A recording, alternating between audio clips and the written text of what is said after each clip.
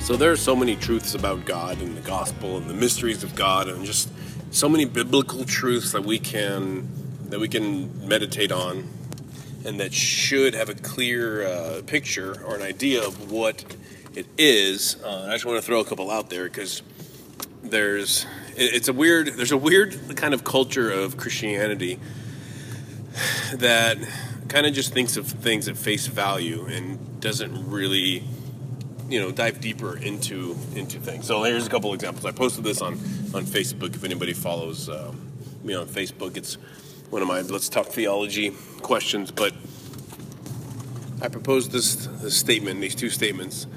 Jesus died for the sins of the whole world. And then right under it, Jesus died for his chosen only. Okay? Both those statements are 100% true. And yet they seemingly contradict each other.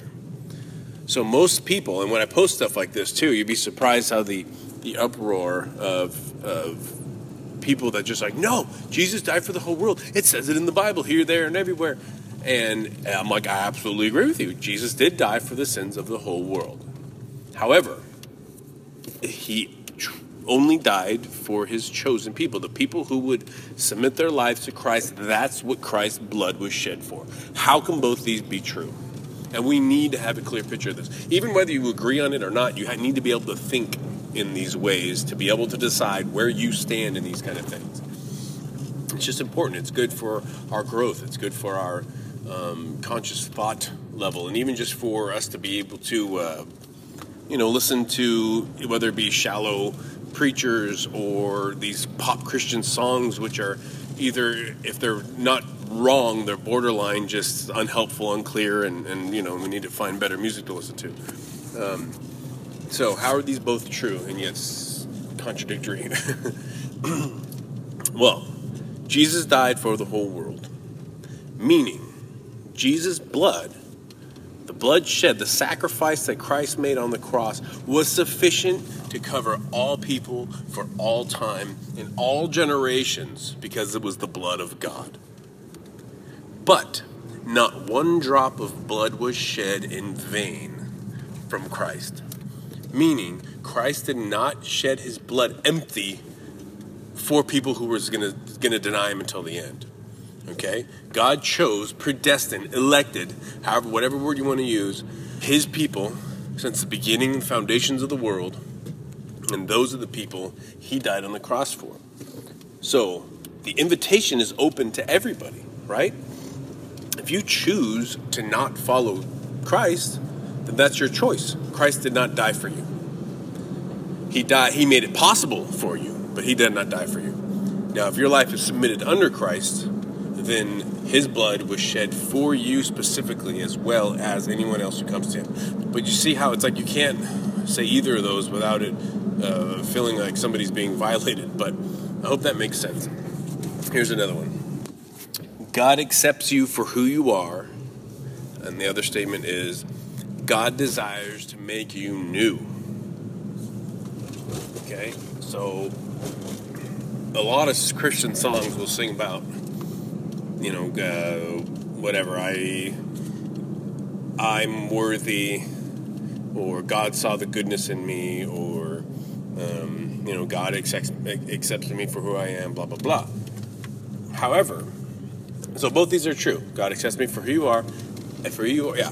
And God's desire. God is in the business of transformation, right? Making us anew. And that's repeated over and over again in the Bible. Both these are true, but we have to understand that we can't walk around with the puffy chest thinking that I'm good. God thinks that I'm amazing and worthy of saving. First of all, God, the only goodness in us is God himself. The only thing that makes us worthy is God himself. The only thing that makes us anything special is God himself. So that's first and foremost something that we need to just constantly drill into our heads. It's not us. It's not anything about you that is special, other than God made you in his image, and you've chosen, because he's given you the gift of belief, God's chosen you to believe, and now the Holy Spirit is alive inside of you, and that's what makes you special.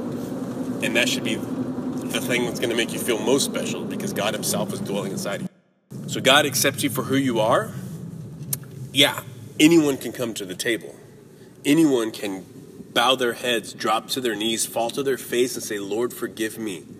I believe. Take away my sin. Forgive me of my sin. I submit my life to you, underneath you, through the power of you. Anyone, regardless of past, regardless of sin, can come to the table. God accepts you in that way. God does not accept you after that fact of saying, regardless of how heartfelt your prayer is, if you get up from that prayer and go on living the life exactly the same as you did, God does not accept that. God makes you new. God takes a dead person and makes him alive. God takes him a child of wrath, a person for due judgment and penalty in hell, and turns them into a child of God, into someone who is going to dwell face to face with God himself for eternity. You become part of his family. You cannot be the same as you were. So I hope that puts a distinction on both those. And there's a lot. I would love to talk about this kind of stuff more. And if you have any more, maybe if you can think of a couple more of these kind of statements that can sound contradictory, but they work together, then I would love to talk about them. But that's all I got for you today. Love you.